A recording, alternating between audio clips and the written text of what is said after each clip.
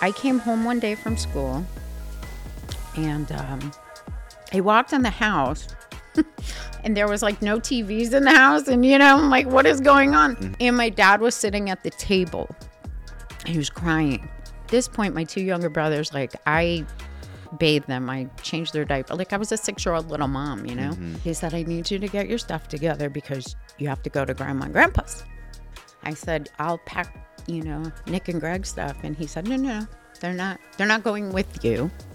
They're going with me. And I didn't see them for like 10 years. And when I went back 5 years ago, they only lived 10 minutes away. I found out later that the reason I couldn't go was because my mom threatened to have my dad arrested for kidnapping, and because he wasn't my biological father. So that was like I felt like nobody wanted me. Welcome to the Hell Has an Exit podcast with host Teddy Tarantino. New episodes every Tuesday at 4 p.m. Eastern. Don't forget to subscribe. All right, welcome to Hell Has an Exit, and today I have Melissa. What's your last initial now? P. Melissa P. Awesome. Recently married. 4 years anniversary coming up. Yeah. Congratulations. Marriage anniversary. Marriage anniversary. You have 11 years clean? I will in March. Oh, you celebrate March too? March 14th. Wow, March 23rd. Yeah. So you have it 11? Yep. Damn. Mm-hmm. Yeah, it's crazy. So I think when I got clean, you had more clean time than me. Or maybe like around the same. Maybe you had more. Maybe a year. Yeah. Yeah. Wow. It took me 25 years. Wow. To get 11. When did you first start going to meetings? I was court ordered when I was 16 to go to meetings. Wow. And it definitely wasn't for me. I had no capacity. I didn't think I had a drug problem. I was like, I can stop whenever I want. The problem was I never wanted to stop, so. Yeah, I heard a speaker say is like when you want to stop, or when you can stop, you don't want to, and when you don't want to, when you want to, you can't. Correct.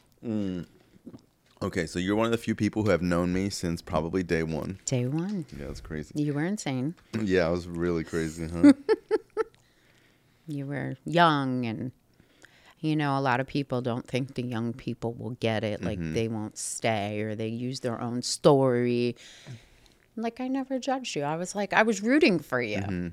Definitely rooting for you, And your first year medallion was so instrumental in my desire to keep coming back. I was like, I can do this. But I didn't. So You would accumulate months and years clean, though? I accumulated months. But I think how many times did you get over a year? Once. Wow. I had, the longest I had was 2 years. And then I got married, first husband, who you know. And we went on our honeymoon, and I went there with like $5,000 in cash. I never left the room. Never left the room, and I got high the whole weekend. I think I remember that. I remember like you had been clean, you guys went on a honeymoon and relapsed. But I didn't tell anybody for like a year. And my best friend, I think you know her as well. I guess my ex-husband had told her that I used it. She never said anything. And we were at a meeting, and this woman was sharing about how she relapsed and didn't tell anybody. And my best friend starts rubbing my back. And at that moment, I knew she fucking knew. And I raised my hand. I picked up a white key tag. But at that point, I had almost a year clean. Again? Yeah. And I've been clean since. Because oh, wow. When you have a couple months clean and you pick up a white key tag, it's no big deal, right? But when you have a couple years clean, you're like... It's like a hard key tag to pick up. And like I didn't celebrate medallions until my third year medallion because I have a warped brain. And I'm like, well, those don't count until I surpass the time that I had. So when I had 3 years, I picked up a medallion. And I started my journey. And it wasn't easy. And I wasn't very good at this. I did not want to take direction. I would go into I don't want to name a location. I would go into the meetings. I mean, back then I had a good figure, and I thought I looked really good to be somebody who was smoking crack. I really thought nobody knew, and to be honest, I think my first 2 years in recovery, I had a neck twitch. Like my head would go like this. I still do that. For like 2 years. And like I would go to meetings in like stilettos and jeans and half shirts, and I would purposely wait for the meeting to be like 10 minutes in before I walked in the door because I wanted that attention. Drug dealers don't pay that much attention except for when they want certain things. And I didn't know any better, and any attention, good, bad, indifferent, was good for me, and it's so funny because I fast forward like through my recovery, and now I see these girls that come in and like they're dressing that way, and like there's a loving way to pull them to the side and be like, you have more value than that. And they're like, my sponsor gave me this shirt, and I'm like, Jesus Christ. I can't even tell you the gratitude I have for where I'm at because I was insane. Yeah. You were somebody that, like when I got clean, you were always like so nice to me. And like, you always like encouraged me and all this stuff. And like, even over the years, like, it's just different when you know someone like since you've been clean, but like for years, I remember it was just like insanity and craziness. And, it's cool that we're both clean now. Yeah. Because there's not that many people that, we know from back then. I know. There's a lot of people who are dead from back then. And I remember like one of my first meetings, this girl, I mean, there was somebody that picked up like 20 years and it was like, whatever. But the girl that I had been talking to before the meeting, she was in halfway and she picked up a 6-month key tag. And like, it blew my mind, like I was like, oh my God. And I just thought that was amazing because it was a realistic goal. Yeah. 20 years was not realistic to me. And I didn't believe that anybody, I'm like there's a guy in the rooms who's got like 65 years clean. His clean date's Valentine's Day, right? I'm like, bro, do you even remember doing drugs at this point? Like and I guess back then it was like prohibition days. It was so long ago. And he was like, absolutely. Yeah, it was almost like it was more inspiring to see someone with like a realistic clean time than someone with years. Like when someone said years with an S, I couldn't even think of the number. Like it all was like fairy tale, like impossible. And then because they were like a lot older, I'd be like, well, maybe you just like did so much drugs that like you just don't want to do drugs anymore. Now this is just like your social life. But to see somebody who is like around your age to have like 7-8 months clean, that it's still like they could be doing drugs and having fun. And when you see them with a couple months clean, it's almost like I could see myself having 6 months maybe. Yeah. You know what? I was talking to someone the other day. So like when I first got clean, this guy, Steve, that he, GTI Steve, he had like a little GTI. And I remember, I think he had like a year, 2 years, but to me, he was like a god. Question, was that my ex-husband's friend? Yeah. Okay, now I know who you're talking about. And I remember he was like, even like your ex-husband, he was one of the people that encouraged me and like would bring me around to meetings or whatever. And I remember he took me to the beach.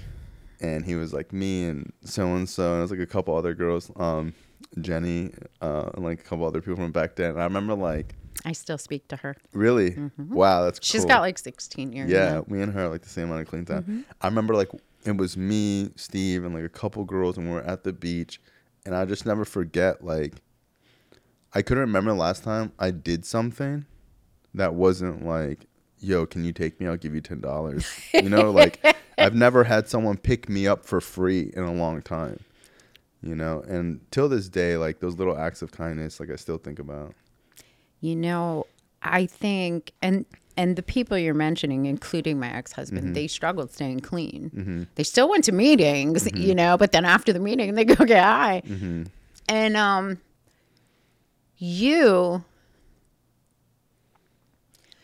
you were like, sorry, it's been a, you were the person we rooted for because so many people wished that they could have done it, you know? And like, my reputation for many years of my recovery was abrasive, was mean, was she will knock you the fuck out. And like, that persona was not, it was cultivated over years. You know, as a kid, my grandparents had me until I was 9. And thank God for those people. It's the only reason I have morals and values. And, you know, my grandfather was a minister. And he never forced any type of religion on me. And that was cool, you know. And the only trouble I ever got in as a younger kid was my best friend at the time. We had to go to Sunday school every week. And I was so pissed off because all my friends wore jeans to like church. And I had to wear these fucking dresses with flowers and, you know. And we decided we were going to skip confirmation class. And we hung out in the cemetery. My backyard was a cemetery, you know, and that was cool, right? To me, because I would like visit gravestones just to do it. And it was the one Sunday that my grandfather had a substitute minister because he was teaching the confirmation class. So after church, you know, I'm home, we're eating lunch, and my grandfather says, "So how was class today?" And I was like, "Oh, it was great." And I had a whole friggin' story detailed. He's like, "You're grounded." And like, you know, people, what they do know of me is what I want them to know. Or even the parts of me that weren't true. And like a lot of people don't know, I played the piano. I played the cello. I was a ballet dancer. Really? I wrote. Where did you grow up? In upstate New York. Upstate, like what area? Like Schenectady, which is outside of Albany. Oh, wow. Yeah. And I don't even know where that is because I went to Oswego like a couple months ago. It's like beautiful, up there, right? You know, and wait, you rode horses too? I did in shows, and I got ribbons. For some reason in my mind, you were just like from the Bronx. Everybody thinks that, you know. Yeah. I mean, I did live in the city, but not for a long time. And it's funny because I visited upstate New York like 5 or 6 years ago, and I went to the church, you know, because it was right across the street from where I kept my horses. And it was so overwhelmingly emotional. Both my grandparents had passed, you know, and my grandma was a school teacher and she was only like 4'6", and my grandfather was like 6'1". They were married 63 years and they still held hands. It was kind of like, ugh. You know, at that point you're like, and they still held hands. And, you know, I didn't know the nature of what was going on with my mother back then. You know, I just knew that, you know, I lived with my grandparents and I struggled with that. I felt abandoned. And I remember being in 2nd grade and having to talk to the school psychiatrist. And I remember coloring pictures. And I would hear songs. You know, this was back, I was born in 79, so I did like 84, 85. And I would cry, you know. But like. What was going on with your mom? She was an addict. Just using? Yeah, you know. And I have 3 younger brothers. And I remember distinctly, like, early childhood memories. I was attacked by a dog when I was, like, 5. I think I remember you sharing this. And I remember this dog. And there were other kids. The owner's kids were playing with the dog. And I remember thinking the doggy's smiling at me. Ended up ripping my eyelid off, my face, like, and it was summer, and like back then they had these like box Chevys with leather seats, and I remember the woman who scooped me up and threw me in the car. The seats were burning me, my face was apart, and found out later it was a canine dog, and because of whatever my mom was doing in the house, like it probably sensed it or smelled it. And it was a horrible experience. Wait, was this like a police dog? Yeah. Canine dog. But at home. Like back then they didn't have the rules. But wait, was like the cops coming into your mom's house? No, we lived in a community and the dog was outside on his leash. Wow. You know, and it was the cops' kids that were playing with the dog. And oh, so you think that the drugs inside your house probably was on you and it agitated the dog? Like I didn't know that weed was not normal. You know, that smell, it always smelled like that. You know, of course they said it was cigarettes, you know. But I got sent to my grandparents. I came home one day from school and I walked in the house and there was like no TVs in the house. And, you know, I'm like, what is going on? And my dad was sitting at the table. He was crying. And at this point, my 2 younger brothers, like, I bathed them. I changed their diaper. Like, I was a 6-year-old little mom, you know? And he said, I need you to get your stuff together because you have to go to Grandma and Grandpa's. And I was like, okay. I said, I'll pack, you know, Nick and Greg's stuff. And he said, no, they're not going with you. They're going with me. And I didn't see them for like 10 years. And when I went back 5 years ago, they only lived 10 minutes away. And I didn't know. And I found out later that the reason I couldn't go was because my mom threatened to have my dad arrested for kidnapping. And because he wasn't my biological father. So that was like I felt like nobody wanted me. So like my grandparents did everything they could to, you know, make me happy, you know, and everything was great. Did you ask to see your brothers and what would they say? You know, it was like, oh, well, we can't get over there. They don't have time. Like they didn't really explain to a point where I understood. I just knew that I really thought they lived far away, and that was why, you know. I saw them like once or twice, but that was it. And like I had such a good childhood. Like the horses were, you know, my thing, and I had a good childhood. And at the age of 8, my whole world stopped. You know, my mom showed up, and like, it's weird. It's like as a kid, and now this is why I know how my niece feels. After all the stories I'd heard, she popped up one day and in a limousine with this Colombian guy. And I was like, I thought he was the limo driver.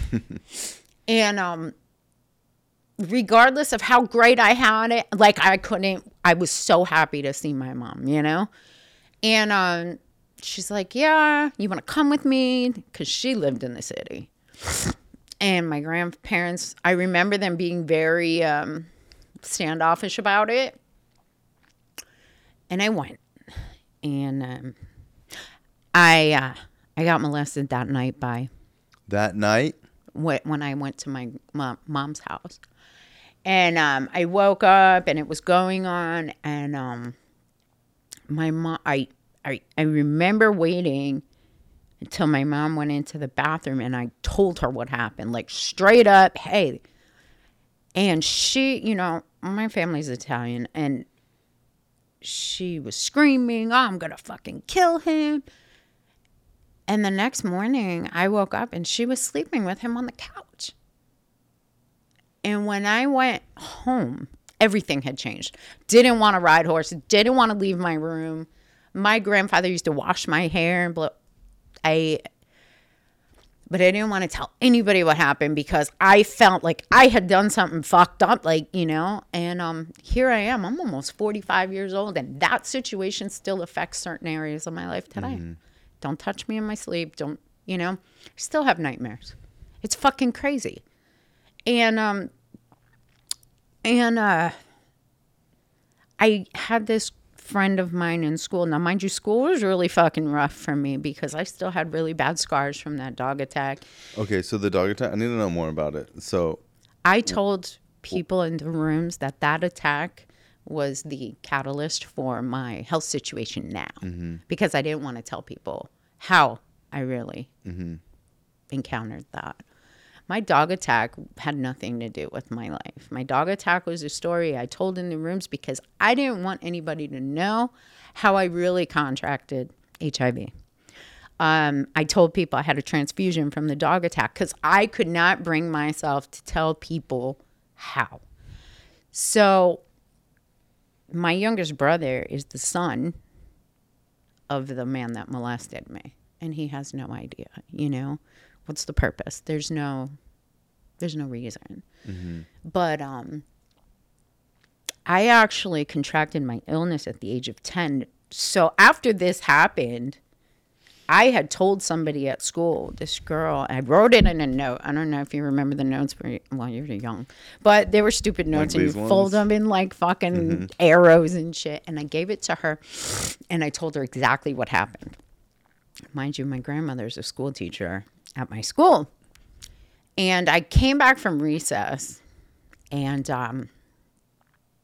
my teacher said, "Hey, can I speak to you for a minute?" And I'm like, "Sure, about what?" And she pulled the note out of her pocket. And I remember feeling so sick to my stomach. And I'm like, please don't tell my grandmother. But she already had. And so like we had this fucking sit down, right? My grandfather, he didn't ask me what happened. He asked me, why would you say this? And that simple question, I learned how to lie to make things go away real quick. I was very intelligent to be young. Like I started reading at 2, like, I could speak at 10 once, like, still talking, And I said, I just wanted mommy to come get me.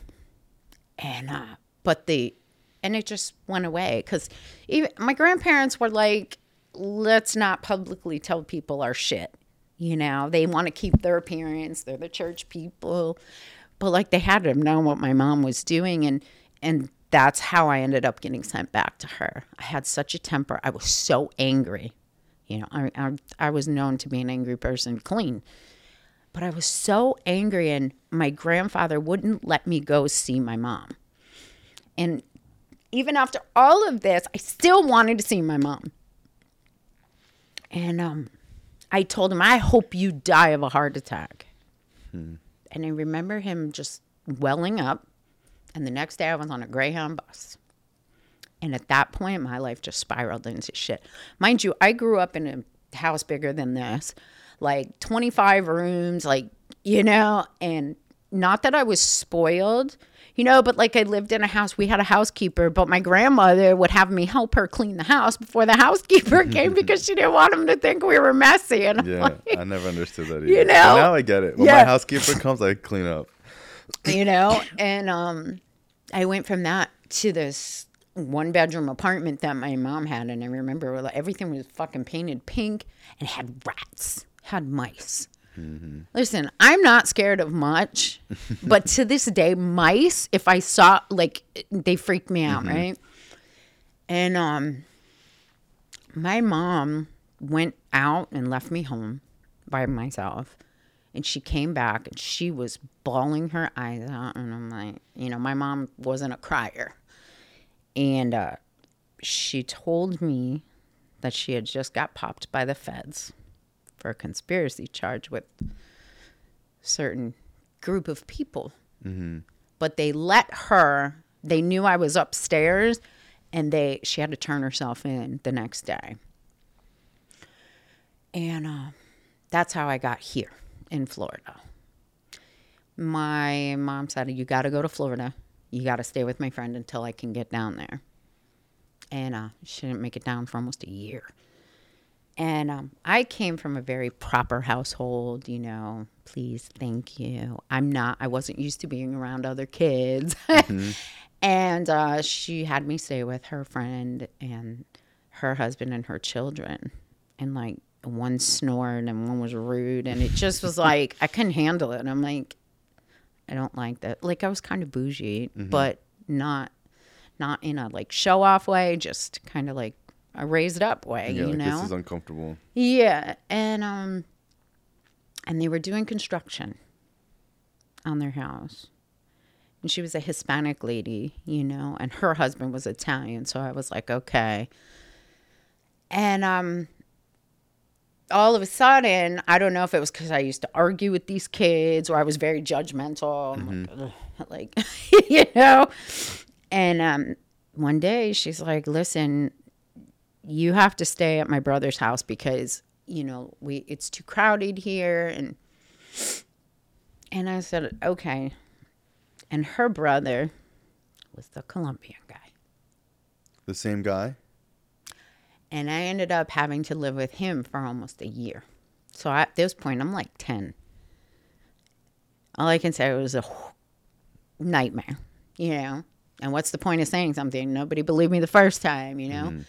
And my mom made it down here, and ironically, he went to prison for selling drugs. Yeah. It's kind of like statistical, but it's kind of facts. People from certain places just do what they do, you know? It's like I'm Italian and people are like, oh, is your dad a mobster? Like, you know. But oh, my feet are asleep, sorry. It's okay. And he went to prison, so I was like, I felt like I'd be okay. And then my mom, you know, at this point, I knew she was doing drugs because she had dealers in the house. And, you know, this guy was always taking her car. And, you know, it was crazy. And she got to the point where, like, she had to have that next one. And she sold jewelry. She'd sold the car. She sold everything. And I was the only thing she had left. So at 10... my mom sold me to multiple drug dealers. And, you know, a lot of kids start off smoking weed. And, you know, I've never smoked pot. Cocaine was my gateway drug, you know. And she got me high for the first time at, like, almost 11. And, you know, she was nice like, when she was high. What do you think that her reason was? So that my belief to join her is so that I would be addicted enough to the drug that I would jones for it and I'd be more willing to do what she asked me to do to get her high. Make sense? And so I started doing drugs because, you know, and a lot of people say, oh, I did drugs to numb myself. Anybody that smoked crack or does cocaine, it enhances what you're feeling. It does not, you know, go the other way. And I started getting really skinny. My hair was falling out and I didn't know what was wrong. And I had to go to the doctor for something else. I had a cough, a really bad cough. And she didn't take me to the doctor. My neighbor did. And at this point, like, I was doing cocaine all the time. It was easily accessible. I was high. And I remember getting all these tests, whatever, and the lady from the health department called me. And she's like, I need to speak with your mother. And I'm like, good luck. You know, and we ended up going there. And the woman told me that I had tested positive for an STD. And I remember thinking, oh, good, you know. And in the same breath, she said, and you're HIV positive. Now... How old were you? 11. Wow. And back then, the movie with Tom Hanks, Philadelphia, had just come out. So that was my perception of what was going to happen. Shit was going to grow on my face. And my mother was so awful. Like, my youngest brother, you know, he could live in the house. And I had to live outside on they call it a Florida room. It's a fucking porch on a mattress. And where that was on the street where the kids would walk to school. And I remember her telling these kids, don't talk to her, she'll spit on you. Like, it was awful. What did the nurse and doctor say? Didn't they oh, I never went back. She never took me back. But wouldn't they call child services or something? You would think. But my mom my mom processed fingerprints for the government. Mm-hmm. So she had, she put on her game face. Like, if I smoke crack, I'm smoking crack. She hid it very well. And I left home. I just ran away. And I went to Fort Lauderdale Beach because I had heard people in the juvenile detention center, because I had already started getting arrested for shit. And I went to Fort Lauderdale Beach, and I lived on the beach. And you would be amazed at how many grown men will pay for a child. And that's what I learned how to do. Wow. So that's where my journey started. And I just used until I used because my hope was that the drugs would kill me before AIDS would. Mm-hmm. That was my thing. Obviously it didn't, because I'm here. I mean, today I have as many T cells as you do. I've been undetectable for almost 30 years. I fight with my doctor all the time. I'm like, why do I have to get a checkup? Nothing's changed in 30 years. Like, leave me alone. But I'm great. I'm healthy, But the anger behind that came into my recovery. Like, you know me. I was nice to you. Yeah. But, like, I fought in meetings. Mm-hmm. I was real quick to throw hands. I learned how to defend myself at a young age. But I carried a razor blade in my mouth for, I don't know, like my first 4 years of recovery. And today I'm not that person. Today, since I've been out of the rooms for a few months, I needed some time for me. I had to walk away because of a situation, and I was done. I was like, this shit is not for me. I mean, it's been over a decade. I'm probably not even really an addict. Listen, I really thought, if I was an addict, I would crave drugs. But I don't. And that's the one thing in my recovery. Giving up the drugs was the easiest part of my recovery. It was hard for me. I had gotten pregnant. And that's what brought me back to the rooms. Because they took my daughter. They took my daughter. What was life like before you got clean? Like those last couple of years that led up to you thinking like, okay, I've been to meetings a whole bunch of times, because you said you got introduced to it at 16. But, like, what was going on in your life where you were like, fuck, I really got to try now? And they told me if I didn't get clean and stay clean, I was going to lose my parental rights. And I ended up losing them anyway because I couldn't get the year. Mm. And that was my goal. Like, I had nothing to do with me. When I decided to get clean is when I had a couple of years, because I got a support group. I had friends, I had people that would hug me. I really wasn't hugged a lot, and getting hugged by somebody I didn't know, especially like I gravitated towards like the older women. You remember my first sponsor? Mm-hmm. She talked like this. I fucking loved her. She was a biker. And she called me out on my shit. Like, I always gravitated towards sponsors that were older women. Like, my sponsor now, she's like a second chance at having a mother. Mm. I don't know where I'd be in my recovery without her. And I just did it. Like, I prayed about, like, I just did it through, no matter how I felt. But I made people aware, don't fuck with me. Don't come near me. Just leave me the fuck alone.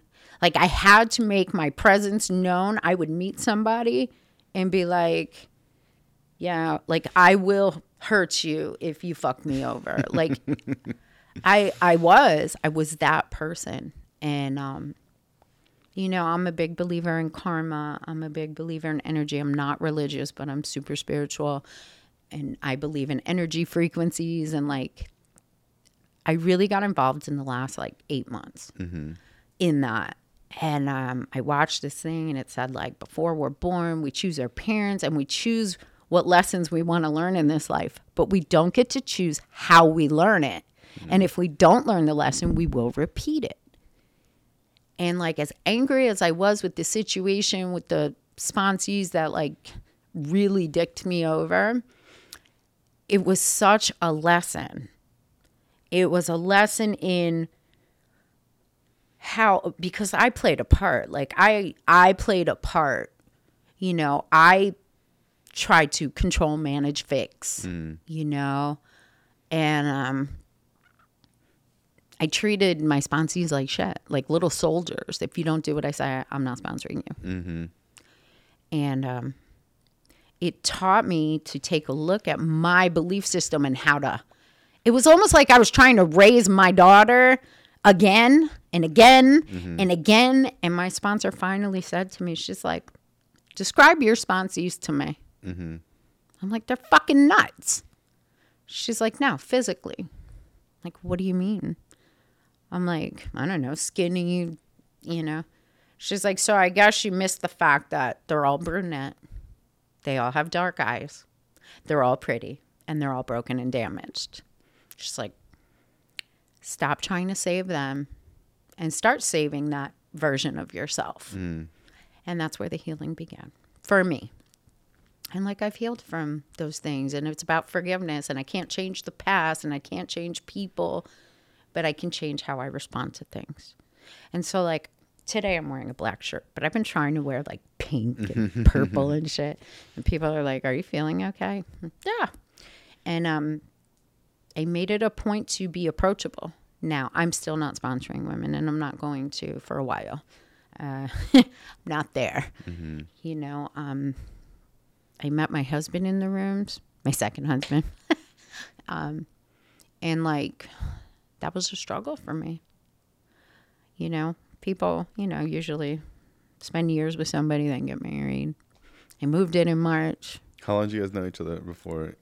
Like 6 months. Well, he knew me, but I didn't know him. How long did you guys date before you moved in? A month. A month? Oh, yeah. I did it with like 7 years clean, I think, at the time. Or, no, 6, I think, whatever. Moved in March. We went on our first date in February. I remember that. And I moved in March. We got married in June. Wow. June 2020. What was it about him that was like the connection? In the beginning, he's super tall. I've always dated people my size, right? I'm 5'2.5". So like I always had somebody that was like an inch taller. And he gave me a hug one day. And it was like the most amazing hug ever. And like he was funny and he was calm. And how long like, he's been clean? 5 years. 5 years. And I was like, oh, this is great. I'm so in love. And we got married June 7th of 2020. Did people think it was going to work out? Oh, of course not. My sponsor was like, what the fuck are you doing? I'm like, it's fine. And 2 weeks after we got married, we got locked down on COVID. And it went to, oh my God, I'm so in love, to, you know, like, why the fuck are you breathing so loud? Like, it was rough. And like, I've been in relationships where, you know, money, property, prestige, like I didn't have to worry about things. And, you know, my husband is very like down to earth. He works like a regular, like hard worker, physical job, like white collar, blue collar? Blue collar, right? And I'm kind of sick in my mind, right? So as calm and quiet as he is, I heard him speak.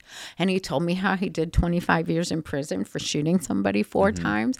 And that was what attracted me. I was like, tell me more.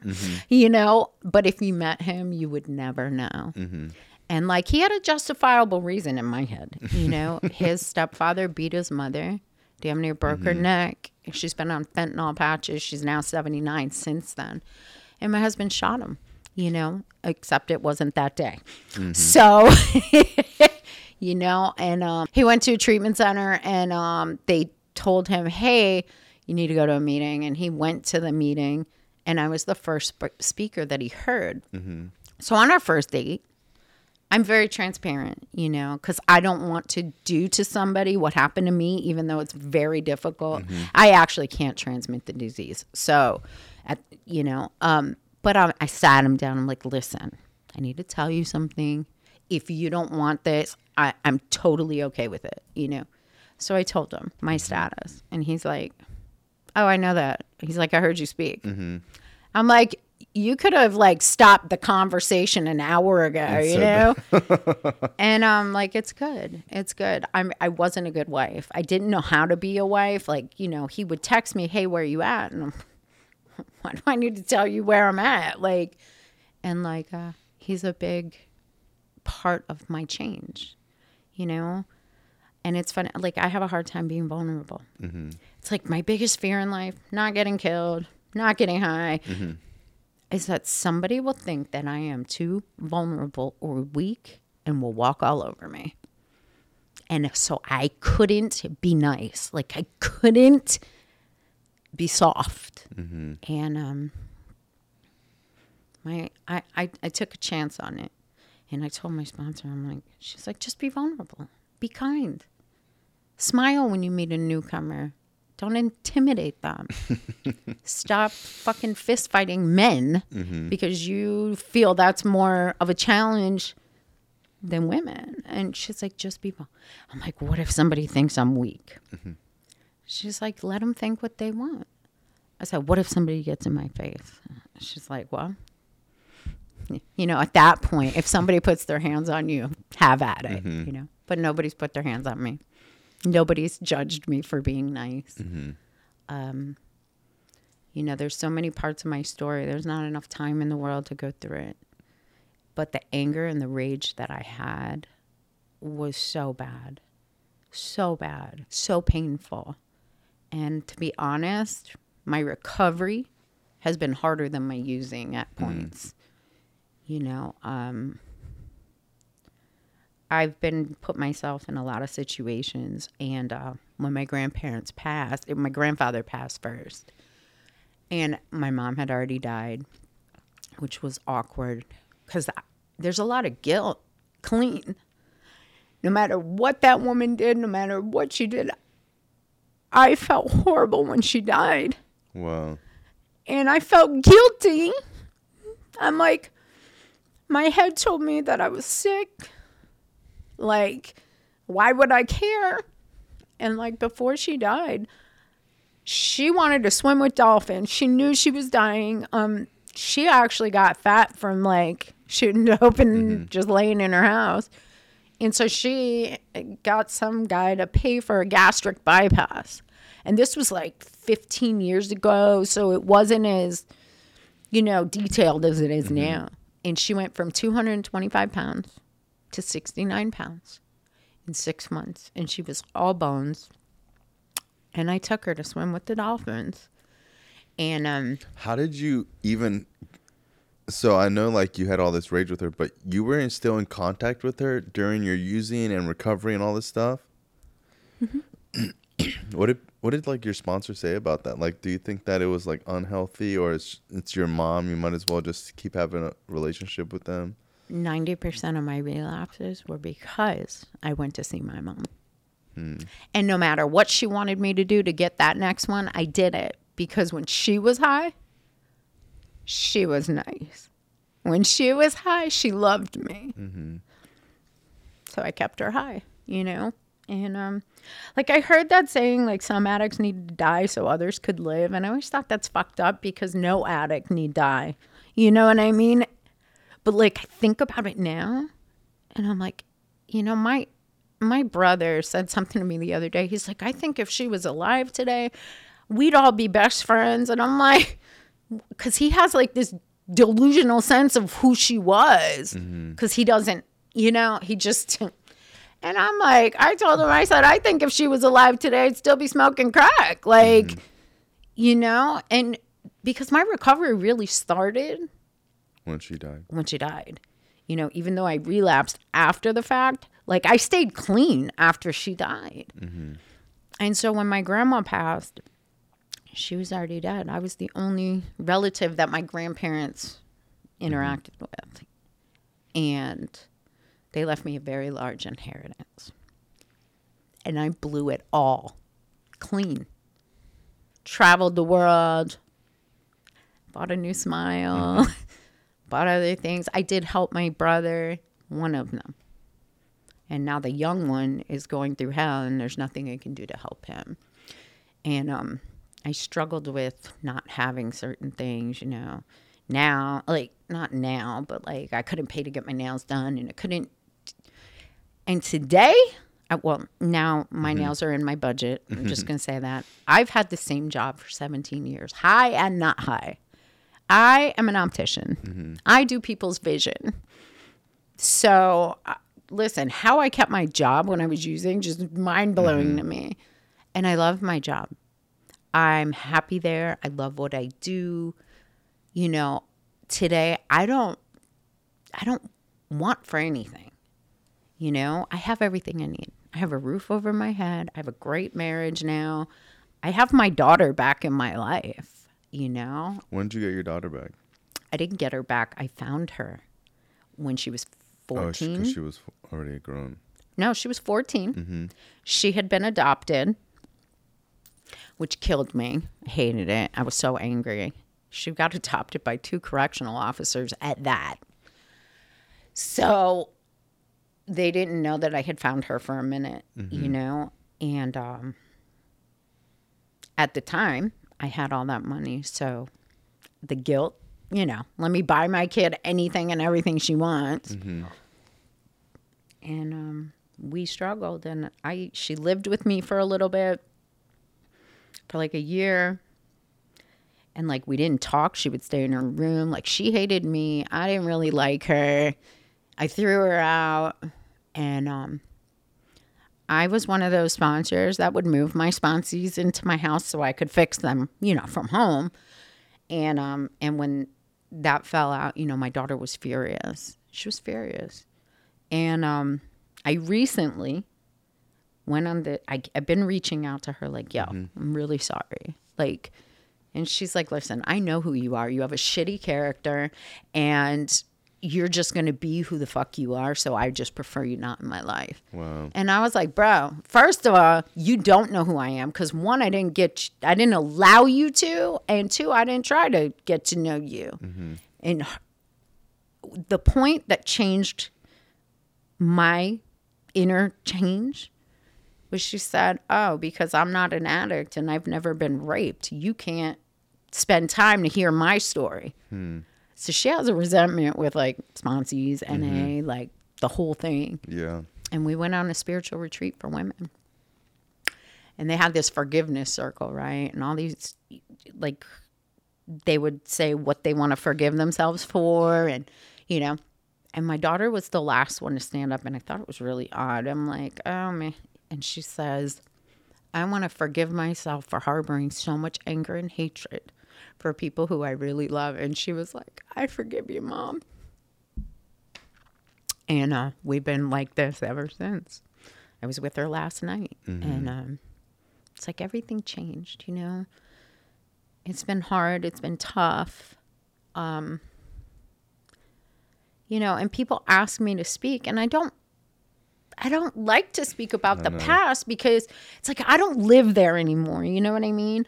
And it's more about what I do to stay here than how I got here. But the newcomers nowadays, they don't want to hear your recovery. They want to hear this shit, you know? Yeah, it's like when you're getting clean, you almost can't even respect or hear somebody's suggestion unless you're like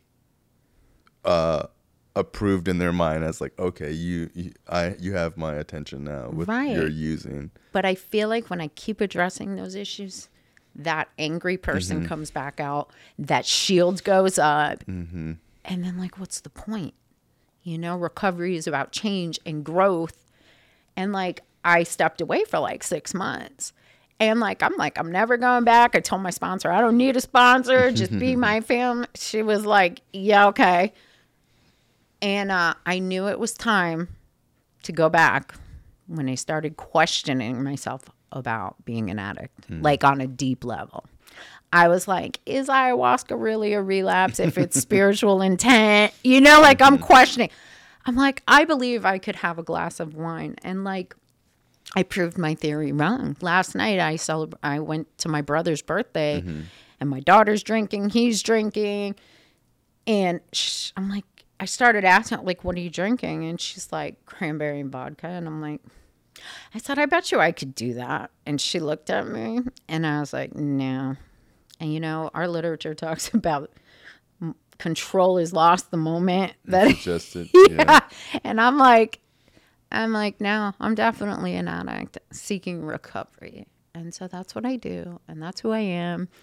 And like, there's people I respect so much. You being one of them, you know, you're like that fucking true story of like redemption.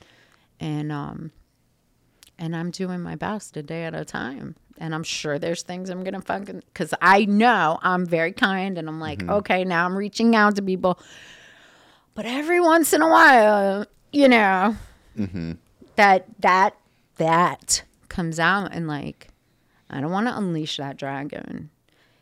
Being angry and being vengeful and being like just horrible to people is actually more of a concern for me than the addict coming out, because that will lead to being an addict, you know, and it's just what I do, you know. I would have never done this for anybody else. I know.